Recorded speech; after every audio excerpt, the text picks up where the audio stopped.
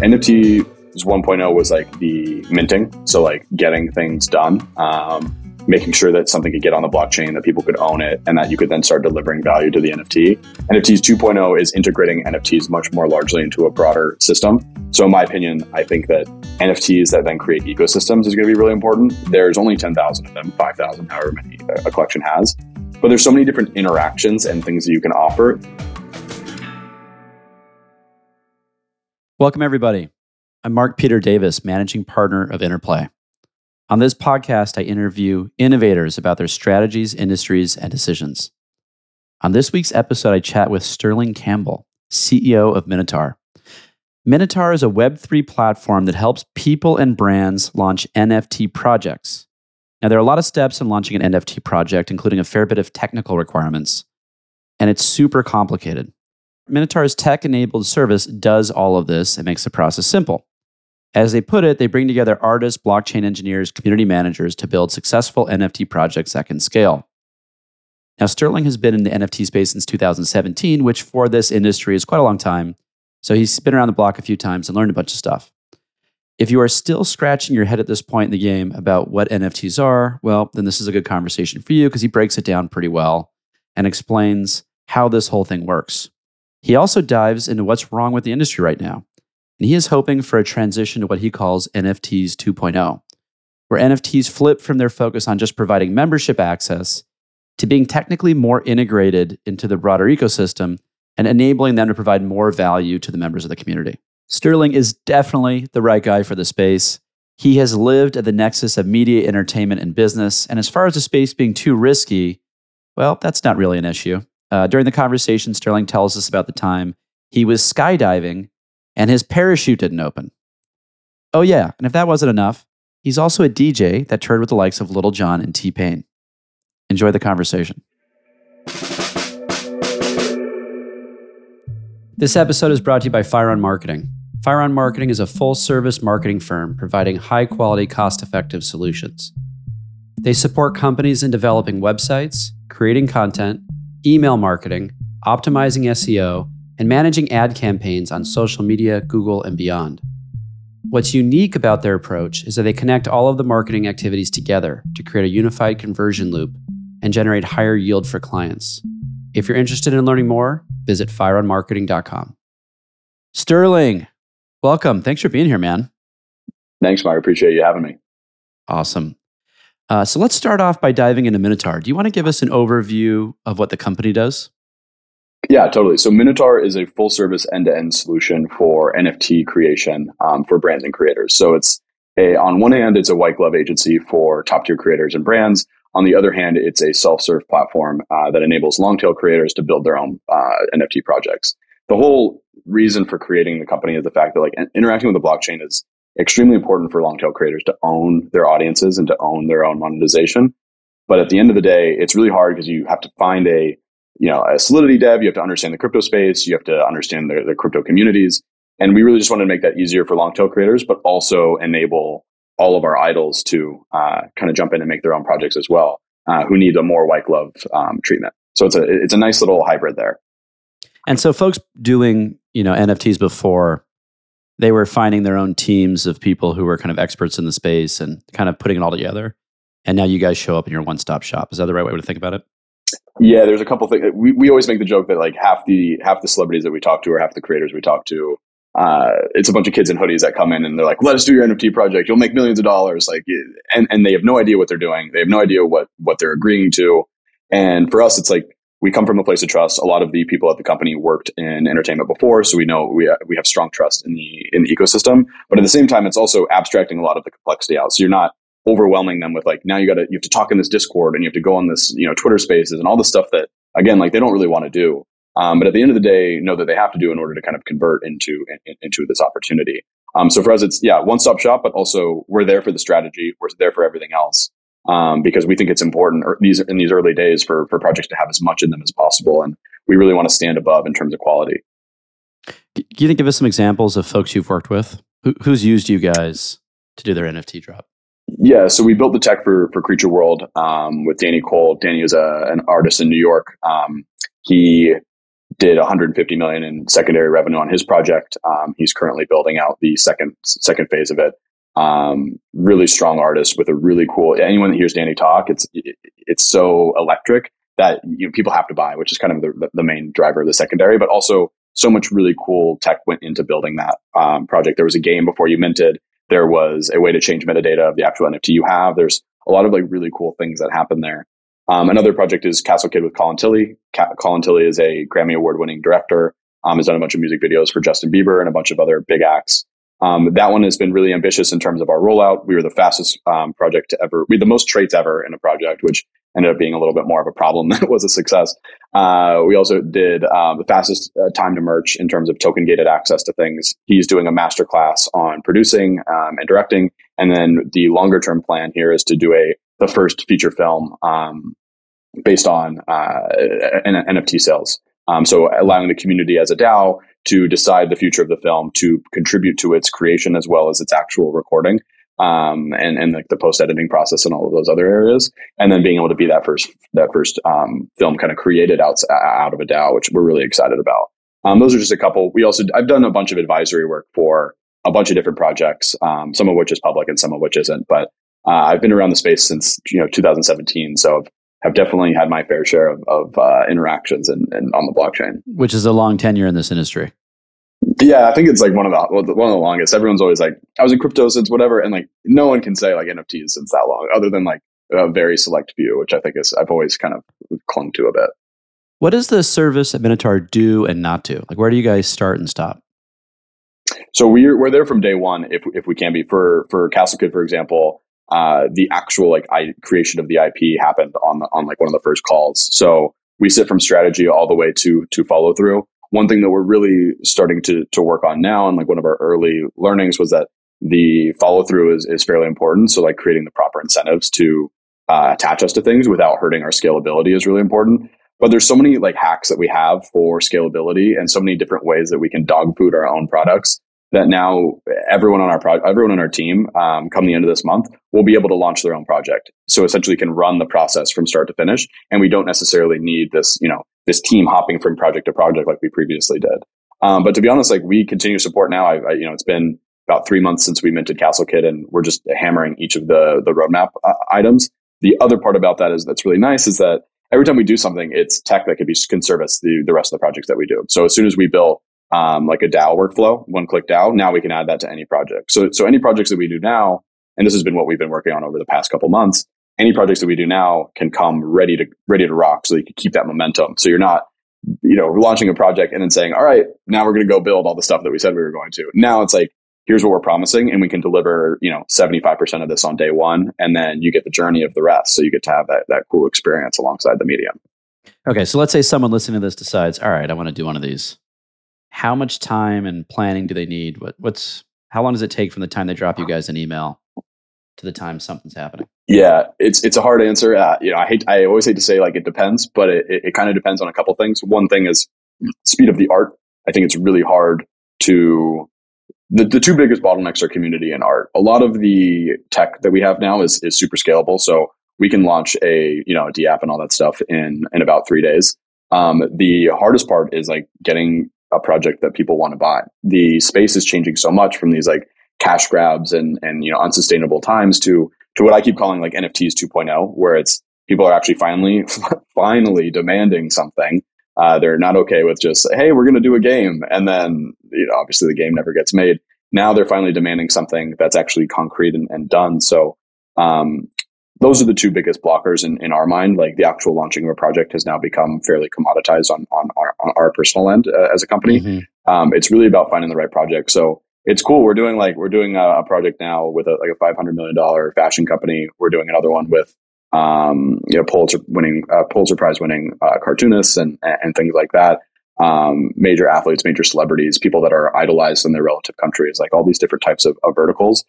Because now we're moving from this era of like just promising stuff to like, let's go actually do this. Let's go actually deliver this stuff. Right. And that's really a really cool place for us to move. So to answer your question, 6 to 8 weeks, I think is a clean time for the launch. But again, at that point, you don't have too much. It could also be 3 to 4 months. It all kind of depends on what you're offering and kind of the angle that you're taking to sell the project. Got it. So who's a good fit? Who should reach out to you if they hear this? I think people that are good at building communities. Honestly, like I published something on value recently. It's something that I've been thinking as like a founder and someone who's also been an investor for most of my career. Like I think about value less than I probably should, but now it's come to the point where I really analyze like what people find value in, and I think the biggest early value creator is community. I think the idea that there's no real places right now where you can like synchronously talk to people. You have Twitter and all these other Reddit and all these other places where you can say your opinion. Someone will eventually get to it, and you can have that interaction. But Discord and token gated communities and all this is such a cool way to like get that live. I can jump into a Castle Kid Discord and talk to 100 people, and like that type of engagement and like attention is something that the average person just doesn't have, right? Like superstars get that type of attention, anything that they do, but the average person doesn't get like thousands of people reading their thing, whatever they have to say, and like reacting to it and all these other things very, very well. So I think communities is number one. Beyond like celebrity, we've learned a lot actually about all that stuff. The second is like, do you actually want to build in the space? We try as hard as we can to avoid cash grabs. We don't like to work with celebrities or any creators that we see don't actually want to do the project, don't actually want to follow through on what they're saying. And even if they balk at like early engagement, like they don't want to talk to their community, they don't want to do it, then it's like, we don't want to just launch stuff and get people hurt. Like it's bad on our brand and it's bad on their brand. So those are the two biggest things for us. Like, do you actually want to do this? Do you actually want to be in this for a long term? Because Web3 is going to be around for a while, and you only get so many bites at the apple here, and we try to communicate that as much as possible, and try to preserve our brand as much as we can. So I was just at a conference, and they had someone come and talk about NFTs, and I could see it was like mostly over the head of everyone in the audience. Could we do a quick NFT 101 and just dumb the hell out of this?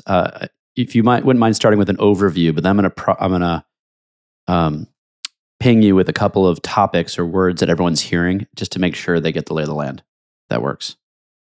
All right. So you want to just start NFTs? What are they? Start there. Yeah, perfect. So NFTs are basically it stands for non-fungible token. The idea is that it can't be changed. It's immutable. It is a unique piece of art or an item on the blockchain. It's different from like a US dollar, for example, where like if you have $100, 100 single US dollar bills, they're all the exact same. They might have different serial numbers, but they're interchangeable. NFTs technically are not all the same, right? Like they're part of collections, but they all have unique qualities. This is most obvious in terms of like traits. So if you look at like the Bored Ape Yacht Club or any of these things, each one of those NFTs is part of a collection that carries like certain attributes, but they're all different. Some of them have hats, some of them don't. The utility of that stuff doesn't really matter. It's more like a rarity thing. Like this is the rarest thing, which again, if you look at like baseball cards or other things, you can kind of see why people care about that. It's not something that I personally care about as like I'm not like a collectibles person as much as I am like a utility person.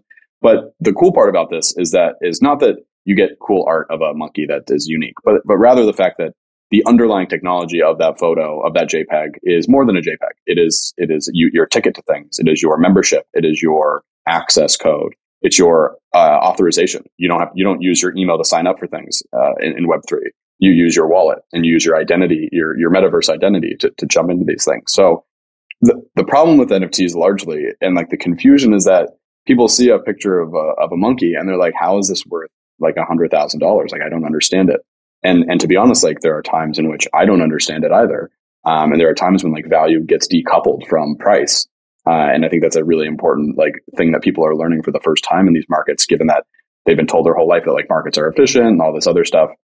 The reality is that like if they're not, and it becomes a lot more apparent the true speculative value of these things when all of a sudden that JPEG is getting you on a yacht or is getting you into a conversation with Steph Curry, or any of these things are happening, which all carry higher value. I'm not going to pretend like it's $100,000 worth of value, but I will say that like a lot of utility can be delivered to these things, and people interact in this way already. It's just they buy tickets to things. It's just a different mechanism for delivery. And I think that the jump is not as big as people think, and I think people are so scared because all the buzzwords and all the nonsense, and it's really a lot of the same stuff we're doing now, just in a smoother, hopefully going to be a smoother way.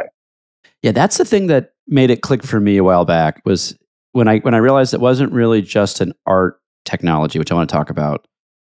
At its core, it's a really good ticketing system. right? That's the language. You're using that. I don't hear a lot of people even in the space talking about it that way. But that's when it clicked. Because that makes sense. Like you can imagine you're going to, NBA game and you've got some digital asset that looks cool. It's got a little bit more fun character than a QR code on a ticket, right? But it also has the same effect, gets you in. And the person who wants to let you in knows it's you and you've paid for it. That's the core foundational layer of this, right? And we're applying it to art now. Totally. That's where this is starting. Right. Well, the cool thing is that you're applying it to artists, and like that's why it gets so broad, because all of a sudden, like utility around an art, like a musician, for example, is massive. Like you not only get something that could give you early access to their albums, but also you could get a VIP ticket, right? Like there's so many different layers in which you can add utility to these things, and it's funny because we've done all we can to like decouple and like unbundle all of the services and like make them all these little point solutions. And like now we're moving back into this, like, let's bundle it all up. Like let's find super fans and let's have them pay for something that gives them the best access as possible. Let's not do like a Patreon and then like a VIP ticket and all these other things. Let's just front run revenue and couple it all into this, $400 asset that goes directly to the artist, as opposed to all these different platforms. OnlyFans takes 25%, Twitch takes 50%. Like the numbers are staggering when you think about like the creator economy is not owned by creators, it's owned by platforms. And that's what's so cool. You're getting a ticket to like their show. It's not just like a physical experience, but like you're getting a deeper ticket to like the journey of the artist. So Danny Cole's a great example. He had 7,000 followers. He was about to begin his journey as a well-recognized artist. And all of a sudden you get a ticket to that. So now I get a front row seat. I get first access of everything he's doing. And there's upside that's tied to it. So not only that, it's like if I'm a hipster and I'm like always talking about the musicians that I saw first, I can buy that NFT as like a investment in the artist. Which again, there's a bunch of complexities and difficulties that come with like decoupling art from like investment opportunities. There's a reason like we don't usually do that. Kind of ruins the fun a little bit, but yeah, at the same time, it adds benefits to everyone as well. Right. So another way to put it is it's a supercharged membership card to a community. Yep, or brand. But it's a unique card into itself. That's a little bit of a status symbol because it looks cool. Yeah, exactly. Is that right? And you can flex that like no one owns this unique one. And that's why where rarities get important. Again, like when I traded NFTs and was flipping them like a madman, I never cared. The only time I would get excited is if I happened to mint one and it happened to be rare and I would get more money than I would have otherwise. But people like it. People like the social You're a capitalist. Proof. And I'm not going to pretend. Yeah, exactly. I'm not going to pretend like I don't know why it's happening. It's just not for me personally. Right. Okay. So when everyone's hearing art and community, those are the kind of core pieces. They're coming together around these membership type organizations. Now, can you give a little overview on Discord? Everyone's hearing about it. I think a lot of people don't know what the hell it is. Will you cover that? Yeah, this is one of our biggest challenges with bigger brands who obviously the demographics of them are not necessarily crypto native. So Discord started as originally it was like a 4chan style like hell spot for like a bunch of degens, and it then became like a gamer mechanism. And like I remember it was the only way that I could like play video. I used to literally grab my cell phone and I would call my friends when I was a kid and just talk to them on the phone because I didn't have a mic and we were playing on a computer game. So there was no voice chat. And I just remember doing that so much. And the Discord enabled me to voice chat with my friends, to create parties, like to create group chats that like they weren't like green bubbles because someone had an Android. Like it just was a really smooth experience and really nice for that. You could create specific channels. You can make things private. Like it just became a really cool place just to hang out and talk. And the NFT space has completely taken it over. Same with Twitter also. Is like those are the two hubs in terms of like where crypto groups hang out. And Discord's really nice because there's so many different tools that are being built to token gate things. Again, they're all manual. Discord isn't really doing a lot of these things. I'm sure they're doing them in the background, but when you say token gate, you mean you have to have the NFT membership card. Just making this dumb to get access to the Discord channel. No, please. Yeah, I'm a little bit too in it sometimes. You're in the jargon. I miss the forest for the trees. Yeah, exactly. Right. So please stop me if that happens. But yeah, so that's the thing is some of our biggest channels, right? Like a place where I share all of the alpha, which is basically the word for like any tips that I get on like, hey, this is going to be a hot project, or like, Justin Bieber just got involved in this, like whatever it is.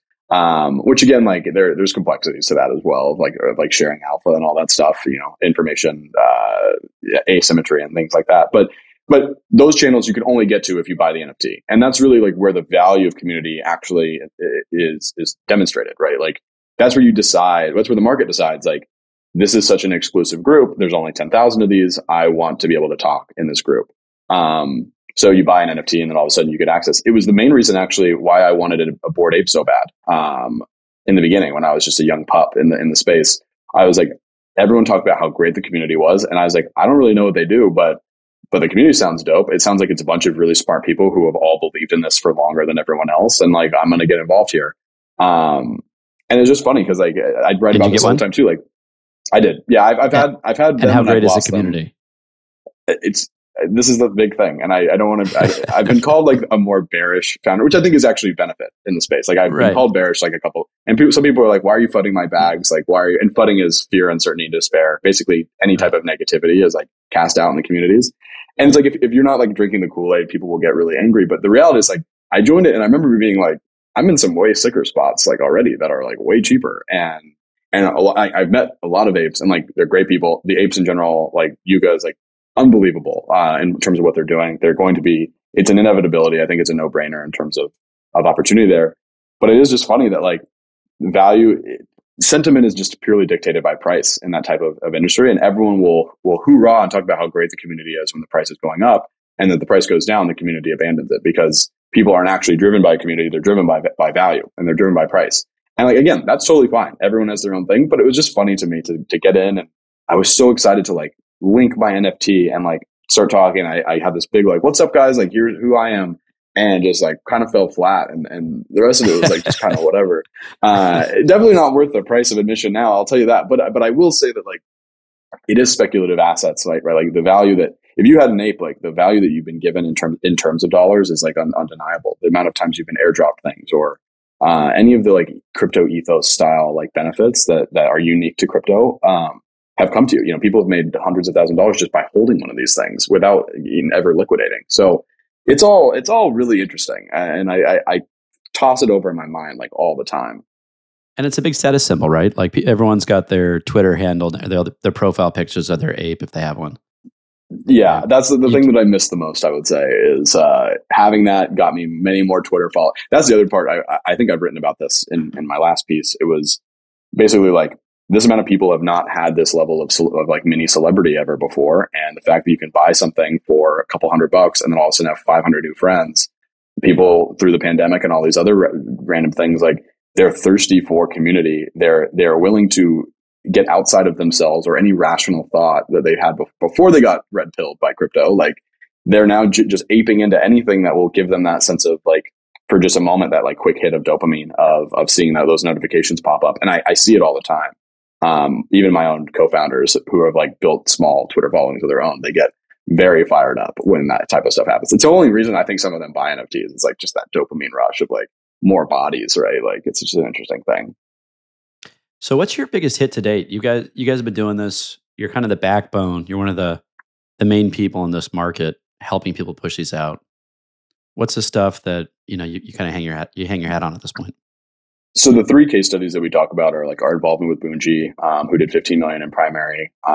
We did like the social. I published an article in Forbes on them, and really helped build that team out. On the tech side, this was before we had incorporated as a company, but we had done Creature World. It had done 150 million in secondary.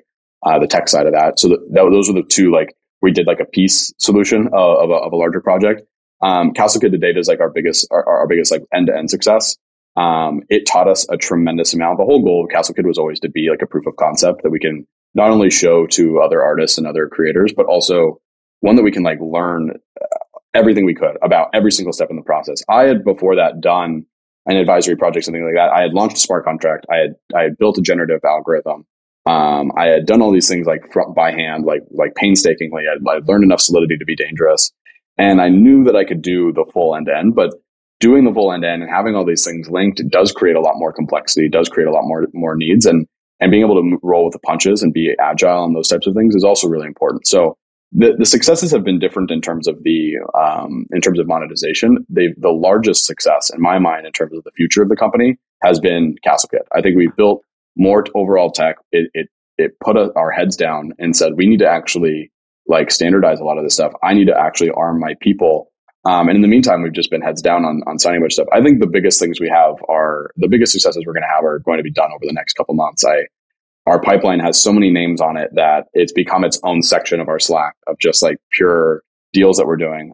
We've signed multiple major brands. We're now the preferred partner of Warner Music Group and several talent agencies, just given our connections. And we've really just been getting our ducks in a row and parsing through all of the demand in order to kind of figure out our go forward, just given the fact that this started with, literally started with 2 kids in a small crowded apartment and has grown now. And our team is, dozens of people in terms of part-timers and our overall ecosystem of mods and things like that. So very quick growth and just kind of scaling that has been a lot. But yeah, CastleKid's been our biggest, I would say. That's awesome. And whenever I hear an entrepreneur saying, hey, we went down and we did this really hard thing, I'm hearing them clear away the forest to make it easy for the next person. So that's the value creation, right? People come and use your service now, and to them it seems easy because you've done all the heavy lifting.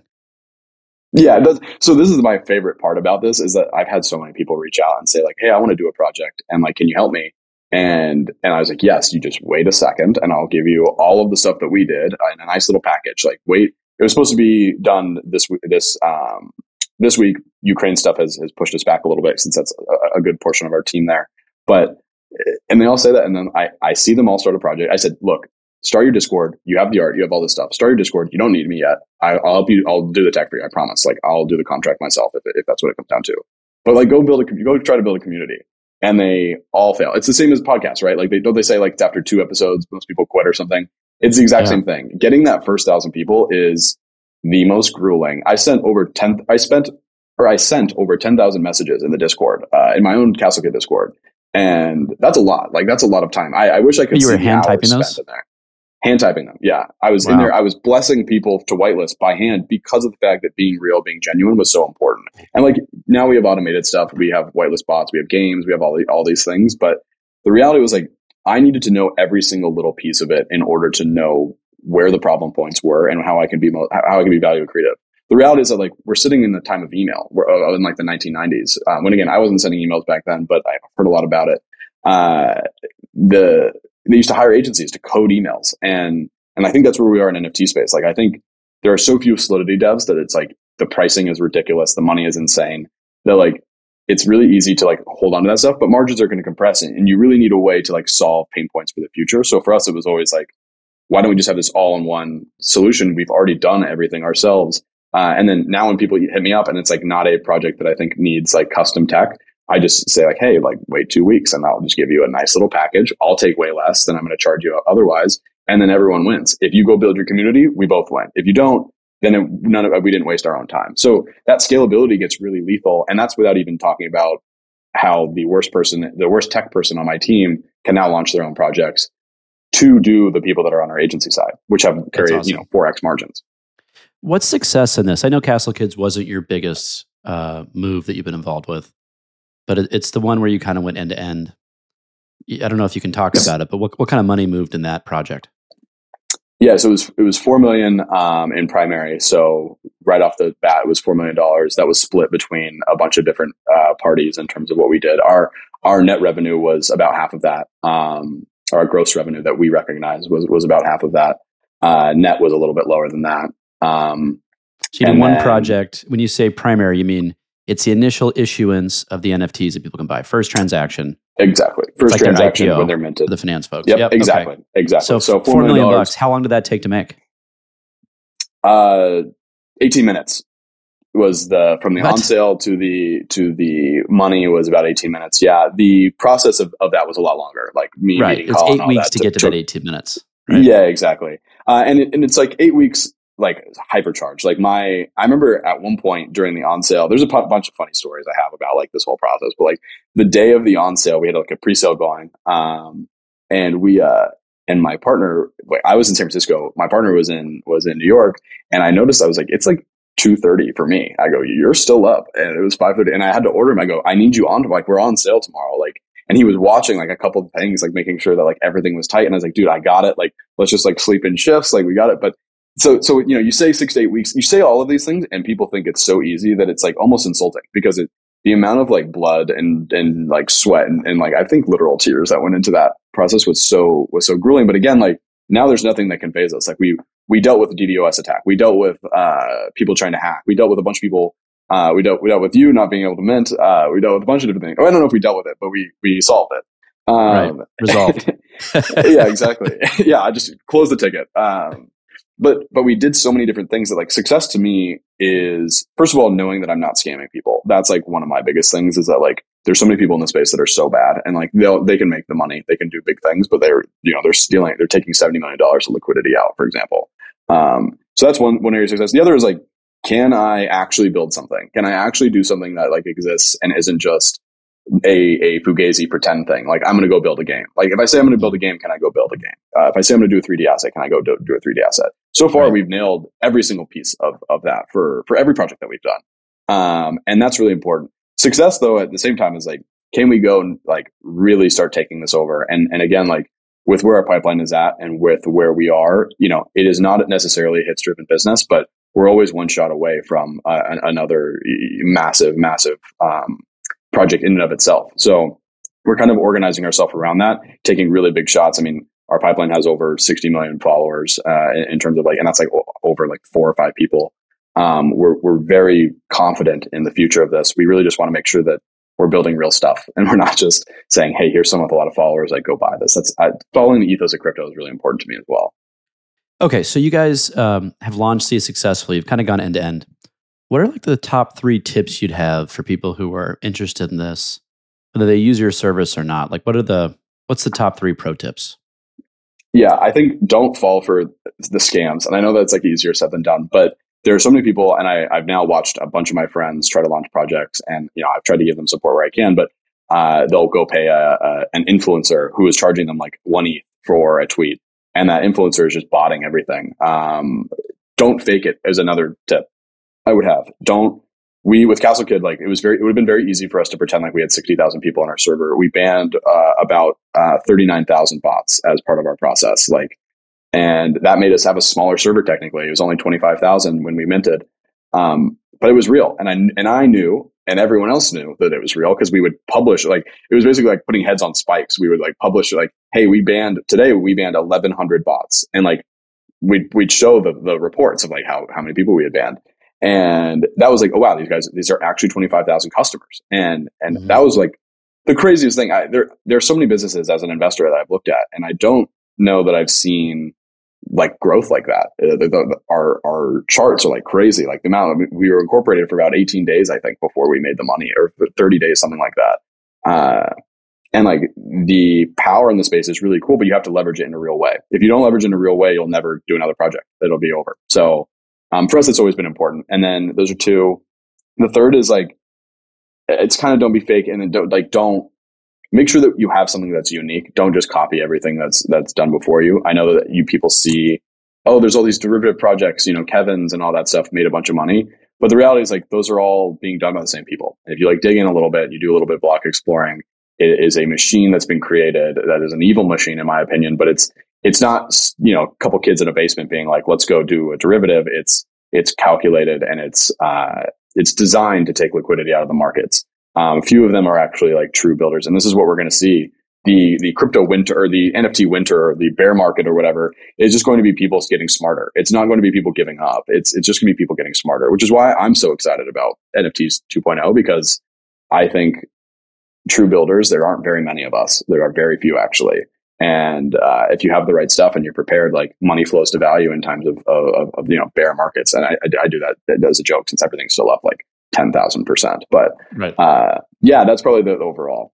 Will you define NFT 2.0 for us? What's 1.0? So this is just a thing I've been saying recently in our pitches and things that we're talking about. Like, NFT 1.0 was, like, the minting. So, like, getting things done, making sure that something could get on the blockchain, that people could own it, and that you could then start delivering value to the NFT. NFTs 2.0 is integrating NFTs much more largely into a broader system. So in my opinion, I think that NFTs that then create ecosystems is going to be really important. There's only 10,000 of them, 5,000, however many a collection has. But there's so many different interactions and things that you can offer that maybe not everyone wants. So in my opinion, NFTs and then tokens coming behind them are really important. I think social tokens are not very great on their own. I think they create a ton of complexity. I'm publishing something on this as well very soon. But when coupled with an ecosystem where it's like, let's say it's a musician again, I want to go on tour, or maybe I don't want to go on tour. I'm just going to hold on to the tokens and I can sell them to someone else who maybe doesn't have an NFT, but wants like a merchandise, like a signed merch. If I own the NFT, I get dropped free tokens, and then I can use that to do whatever engagement that I want. You can then also link this to like, if I listen to the album 100 times, I can earn some tokens, and like all these different types of mechanisms in which you can control engagement and you can have that like two-way street of value between the creator and the artist. But that takes time to do, and it takes real builders, and it takes real like real technology integrations. Yeah, exactly.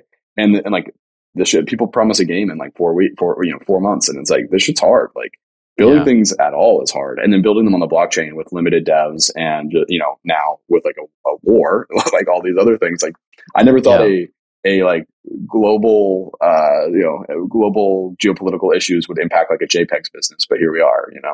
Yeah. So playing it back. So 1.0 is, hey, everyone gets their membership card seamlessly. 2.0 is the membership card gets you things, perks and all that other, get you into whatever. Okay, bitchin'. And the contraction really makes, like, it's really important. Like people are like, are you, and I get it. I know so many people are waiting for like NFTs because I'm so like loud about it.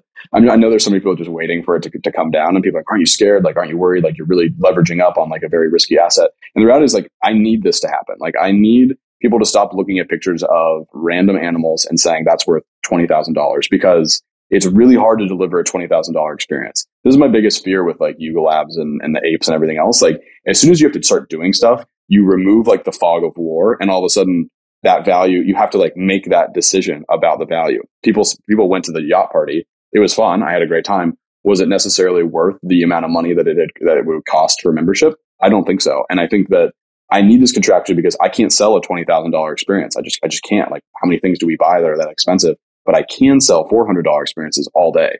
I think that that's really where the price points, these things could jump like tickets to your point earlier, like StubHub. They could jump 2x, 3x. They shouldn't jump 100, 10,000x because of the fact that you just can't deliver those types of things. Life is not like, there's not many things in this world that I would spend $200,000 on. And that's like the reality. And I think that that's what's necessary for 2.0 to like make sense. And like, to be honest, how people actually see, like my dad will get involved if it has like real utility, right? And it's just the speculative nature is what damages it a bit. What does the industry need? As you're going from 1.0 to 2.0, for the entrepreneurs listening to this, how can they help? Where are the opportunities? It needs more designers. Yeah, it's funny because like for most of my Web 2 life as an investor, I always kind of scoffed a little bit more about design because it's like how many different like templates or flows are there? Like I feel like we kind of have it kind of figured out a bit. But now in Web3, I'm like, man, no one knows anything. And it's silly to pretend like the experience is smooth, right? Like onboarding someone to crypto through NFTs is hell. I would never want to do it. I've never believed in NFTs as an onboarder for people. I think NFTs can get people interested in crypto, and then they need to do other things first. But it's so rife with scams, and the flows are so bad. There's half the time you click a DApp and it doesn't even like give you a notification about what's happening. So you don't even know what you're signing or anything like that. Like people are getting ripped off left and right. So we need like better UX and UI. I think those two things are like the biggest short term. You go on like ElementFi and like billions of dollars are being traded on that or staked or anything. And it looks so horrible. Like, and I guess Schwab shit does too, but like, it's a horrible experience. And like, we're better than that. Like Web3 should be like the most sleek, like futuristic, like, and it's just not. It's a Chrome browser extension and a couple other things that just like limit the optics of the experience. Yeah. And if you're not pretty much a developer at some level or have like been trained in technology at some level, it's hard to navigate. It's hard. It is not horrible. Designed for, the average consumer yet. Not even close. Not even close. And that's one of our biggest learnings is that I was so ready to drop all this stuff that's like super exciting to crypto people, like DAOs being involved in films and things like that. And they're just not ready. They don't, someone says like, what was a DOA? What's a DOA? I kept getting. And I was like, that's not even how you spell it. We're so far actually. We're so far. And the reality is it's like, because who knows what's going on? It's so much. You got Discords flying around. You have people are talking about like monkeys and staking, sheep and a bunch of other like. It's so much at so little and the time. Jargon's a barrier, right? Even what I'm trying to do during this, just trying to break it down to things that people are going to compare this to. People the say jargon GM, they don't even know what that is. You make it super complicated. The crypto did this too. Mining right? When you talk about when you describe to people, hey, it's computing power to process their transactions. People are like, oh, servers that run the website, yeah, that. And that's a lot easier to understand than mining because mining has another association in society. Right. So it's confusing language. Yeah, proof of work in general is like a whole thing that like took me a while to understand. Like, yeah, that's the problem. And like, I'm sure this, again, I don't have as much visibility in this, but I'm sure the internet was like that too, of like people understanding packets and like email and all these things. Like you have to walk. There's so many people that have been in it for so long that like they're like myself, like you just forget where people are at. And for this technology to come of age and to get mass market appeal, it's not those consumers learning this jargon. It's the technology moving to them. Exactly. It's coming into natural language that we're all used to, that everyone can understand. Okay, but look, there's a lot of people jumping into this, right? Like I saw a report today that Instagram's going to get NFTs. I don't understand exactly what they're doing. What's happening here? Is this a sign that it's going mainstream? Is it jumping the shark? Who's jumping into this? I don't know if you know the jumping the shark. I saw a really good. I do. It's one of my. I actually use it a lot, and people don't ever get it. I think. I actually don't really know where it stems from, but I'm going to look it up. I want to tell you then. It's a Happy Days. Okay, Happy Days. Way back when the Fonz eventually goes water skiing and does a jump in the water over a shark, and that was the moment when the show went too far. Okay. So jumping the shark. I remember that. That's great. Yeah. So I saw a tweet earlier today that I really loved that just said the only thing it said was "we're winning." It was a retweet of that and of the Meta thing, and it just said "we're winning." The same as like as soon as Jack Dorsey finally like admits that like it's not just Bitcoin and like other things are cool too, like then I'll get even more excited. But I don't need that. Like this is one of the biggest things that I think is really hard for people to understand is that like all of these things that exist might not end up being as crypto as people want. To your point about technology needing to come to them, abstracting away is the easiest path to do so, right? It's abstracting away what they're doing. You leveraging underlying technology, but one thing that we're working on pretty heavily and every single creator asks for is like, can I mint these in USD? And it's like, well, it's kind of not the point. Like the whole point is to get off of this stuff. Like I'll let you mint in USDC if you want, but like the whole point is to get away from it. But we understand that like, that's probably what it's going to take. The metaverse is even crazier because everyone's like flocking to decentralized land and like NFTs as land. And the reality is like gaming, all that stuff is content driven, right? Is metaverse or Meta rather, or Epic Games or any of these bigger platforms. As soon as they get interested in stuff, it doesn't make your bags more valuable. It makes the underlying technology more valuable. But like, if Instagram gets an NFTs, I don't think someone's going to go buy your like, your super snail from 3 months ago. Like they're going to buy the new shit, or they're going to buy the stuff that the platforms that they already exist on do it. And it's going to be so content driven that I think it's actually very dangerous for this like ecosystem that we've worked on for so long. Like this decentralized, all of these different like ethos that we have. Like OpenSea is not very decentralized. Like they can automatically shut people down. MetaMask just shut a bunch of people down in other countries. Like the stuff that we've been working for so long and that makes it so cool gets taken out a little bit. So I think that like those things are interesting because I think that half of it's just press or understanding like the pure money behind things and saying like we can beat the competition, which I completely agree with for the record. Like we as a space need to do better about not looking like jackasses that just like throw money at anything, because then all that's going to happen is like then you're going to get all these like cash grabbies from like major or organizations. And like we work a lot with brands to be like, this is not a press event. This is not like, this needs to be like a thing for you guys. You need to make sure that you are working on like an ecosystem here. It doesn't have to be like, random fashion company is in the crypto now, but more like this is the new membership, and like this is how you get it, and these are in points in our system, and you can abstract all the crypto stuff away, but like, are you going to adopt the technology or not? And I'm very nervous about massive centralized platforms leveraging their content arms, which are better than everyone else, and driving adoption in like a nasty way. That's my biggest fear. And I think the metaverse is not decentralized. I think the metaverse will be won by content creators. I think if you look at Epic and these other companies, like those games are just more fun. I can't spend an hour and a half in Decentraland, but I can spend a lot of time playing Fortnite. I have spent a lot of time playing Fortnite. So I get nervous about all that, but I also think it's ultimately like gets more people into crypto in general, which is great for the underlying bags that I'm holding. So for the organizations out here, okay, because I'd imagine there's a lot of people who are the have a title that has the word technology or innovation in it. And they need to do something for their boss, and they want to kind of make a move here to get promoted or keep your job or fill in a roadmap or listen to someone on the board, however it came about. And they're thinking, oh, okay, NFTs, we're going to go to the bottom of it. They're making an internal presentation. I'm thinking like universities, companies, nonprofits, big organizations trying to figure this out. Where should they use NFTs? Where should they not? And where should they? Let me ask it that way. Yeah, it's a great question. They should use them for memberships, 100%.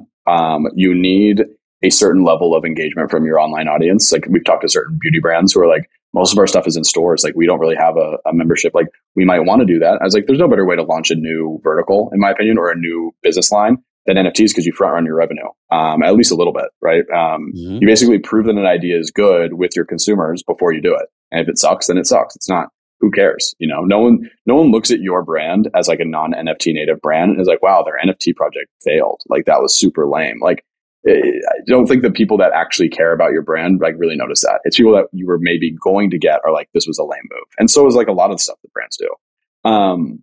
So memberships are the first one.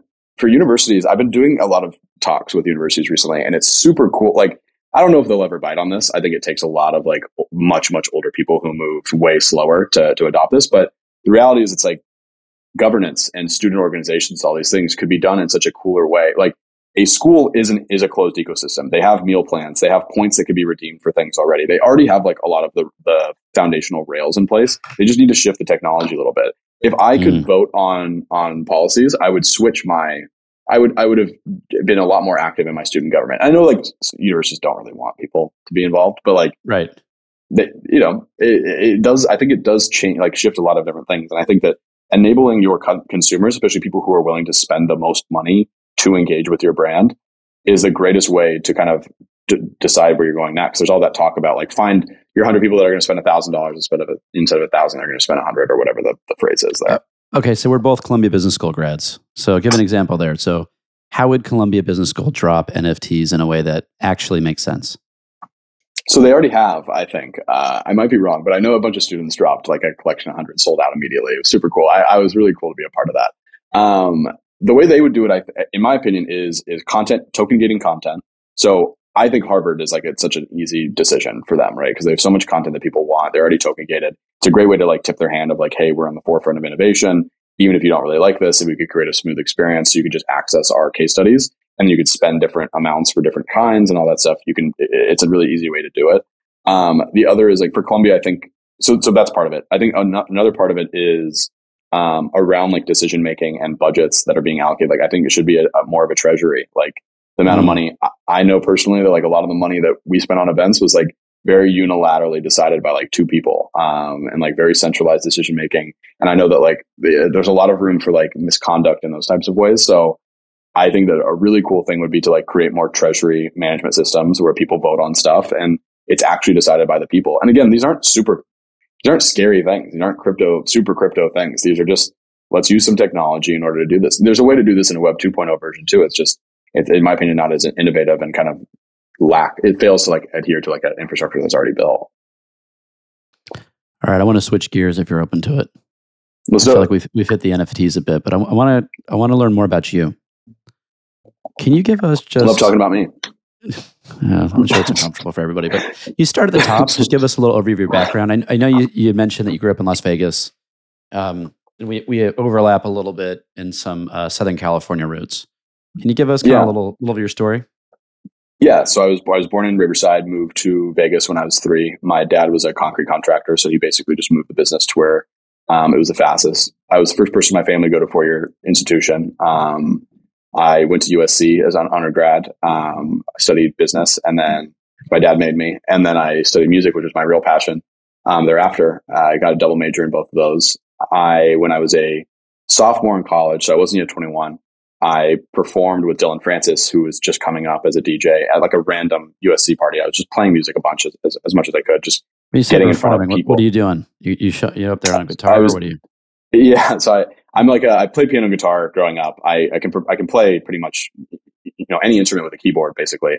But now I was just performing my songs that I had produced and just DJing. So I did that. He came up to me and asked me like what a song was. And I was like, oh, that's something that I made. He's like, damn, like I didn't realize that you were playing like a random like basement show. And he's like, would you want to come play like around LA? I was like, yeah, I'd love to. So played a couple shows after that. He got me connected, and then eventually met a couple other people who got me even more ingrained. I was bringing like a whole college crowd to everything, which is like every club's dream. So it's, I won't pretend like it was just because I was, a musical genius, but more that I was a marketing genius, I think, and could fill rooms, which I knew was the biggest thing. And then I got a couple like domestic tours. Went on tour with like Lil Jon, Disclosure, T-Pain, a bunch of different acts, and then leveraged that to get myself into the music business at WME, doing music touring. Did that, worked for the head of the music department in about 3 months, from the mailroom to working for him, which was insane. Got to see the whole big business, decided I hated it. Asked to move to the finance and accounting department because we had just bought the UFC, and like we were so excited. I was so excited about like, oh wow, we're becoming like bigger than an agency. I want to be involved on the M&A stuff. And they said no because I was like a musician, so they wouldn't let me do it. So I started a company doing like stock trade alert service. Just built it myself using like Twilio and a couple other things. So anyone that wanted to follow my portfolio would just spend $10 to $100 a month, depending on what access they wanted. And also called Minotaur, funny enough, Minotaur Insights though. And yeah. got it. Yeah. Got over 1,000 users. Front page of Wall Street Bets, did 200 and something percent in 2017. Took it to my boss and I said, look, this agent, this partner, and like all of your friends are all signed up for my business. I clearly know what I'm talking about in terms of analyzing companies. Let me switch into the department. Let me go do finance and accounting.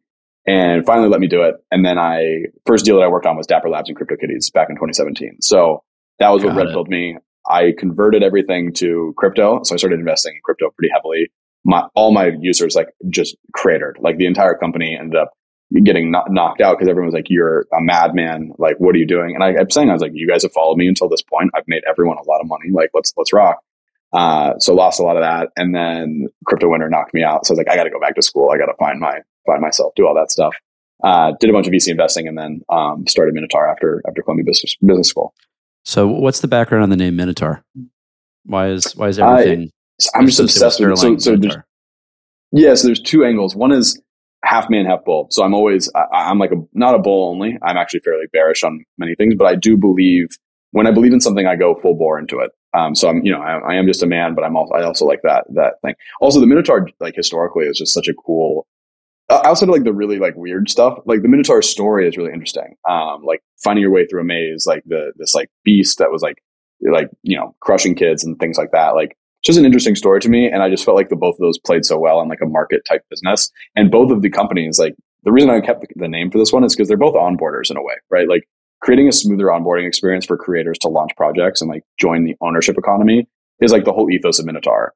And enabling like all my friends who were first time earners because they had just gotten out of college, they'd never made money before, enabling them to enter the markets more safely with like a guide, like a guided hand was all I was doing at Minotaur Insights. So I feel like that like thread continued. It's also been most of what I've been doing throughout my life. Like I've published a lot of content. Like I've always been into like showing people how to do stuff. It's like something that like drives a lot of like personal happiness and fulfillment for me beyond like the financial nature of things. Now, it seems like you're a little bit of a wild man, right? Like this sector you're chasing and everything else. What are the life experiences that have kind of helped shape you? How did you get here? I'm addicted to risk, I think. My dad is an entrepreneur, especially as like a non-traditional entrepreneur, like someone who just like started a real business and like, and I'm not knocking anyone when I say that, but like that's actually a traditional entrepreneur. We're all the non-traditional ones. Yeah, exactly. Like no, like he owned 100% of the company, like never raised capital, never really dealt with anything outside of just like, let's go make money and build houses. That taught me to like take risks and like to push into things as much as possible.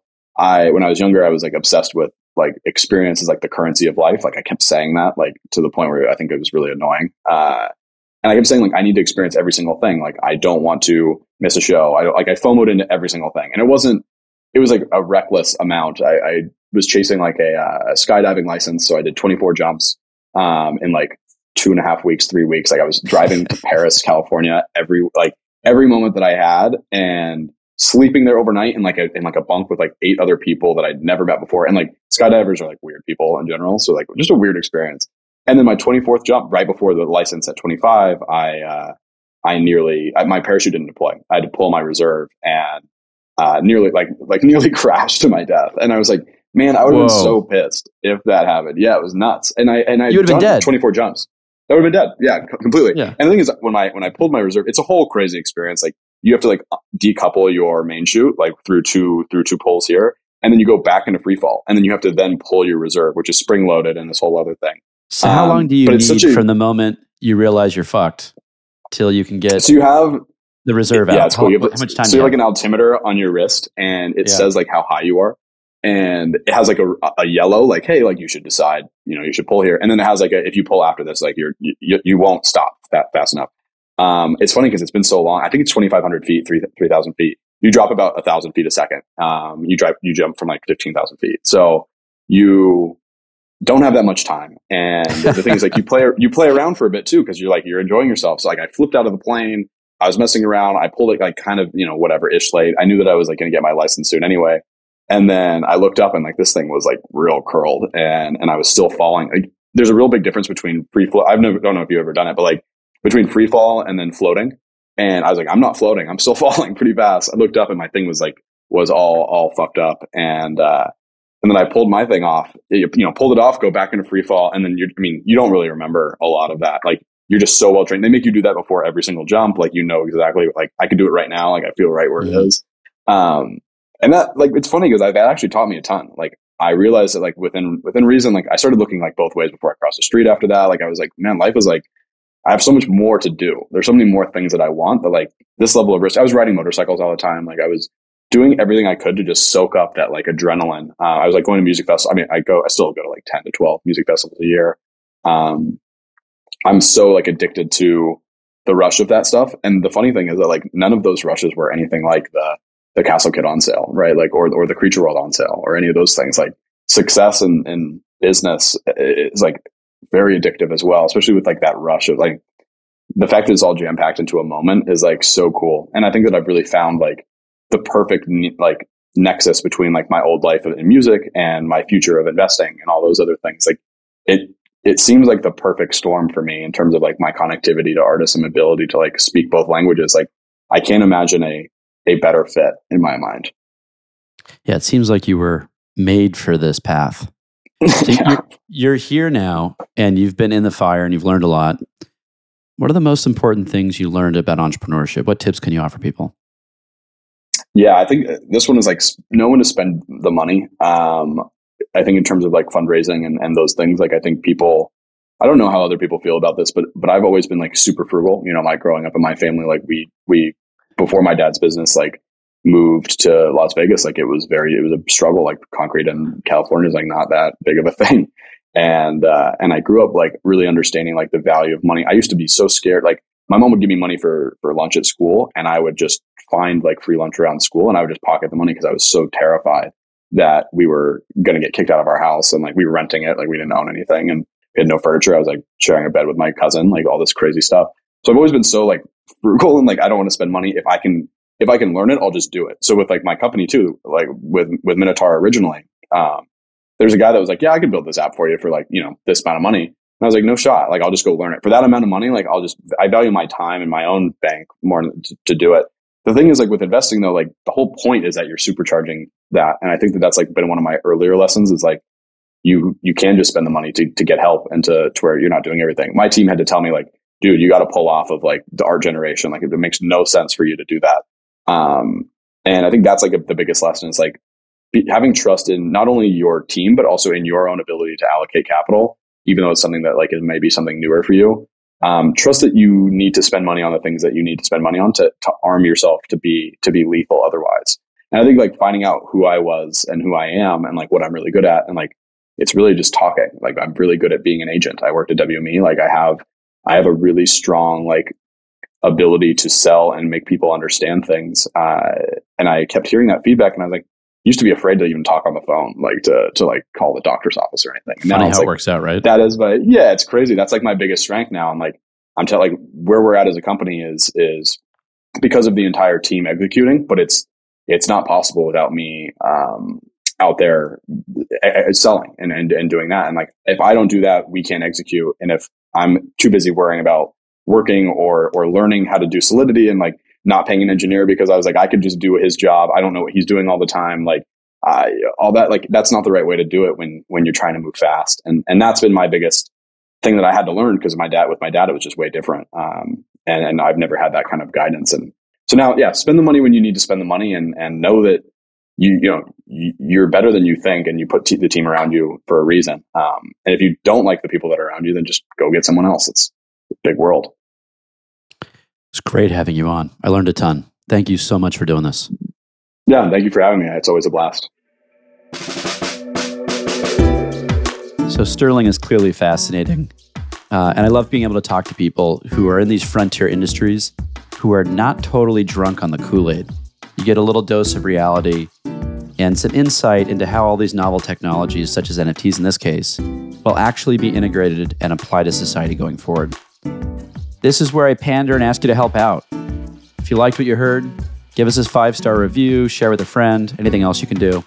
You can find me on Twitter @MPD, and to hear more of my conversations with innovators, you can subscribe on YouTube, Facebook, or any major podcast platform. Just search for Innovation with Mark Peter Davis.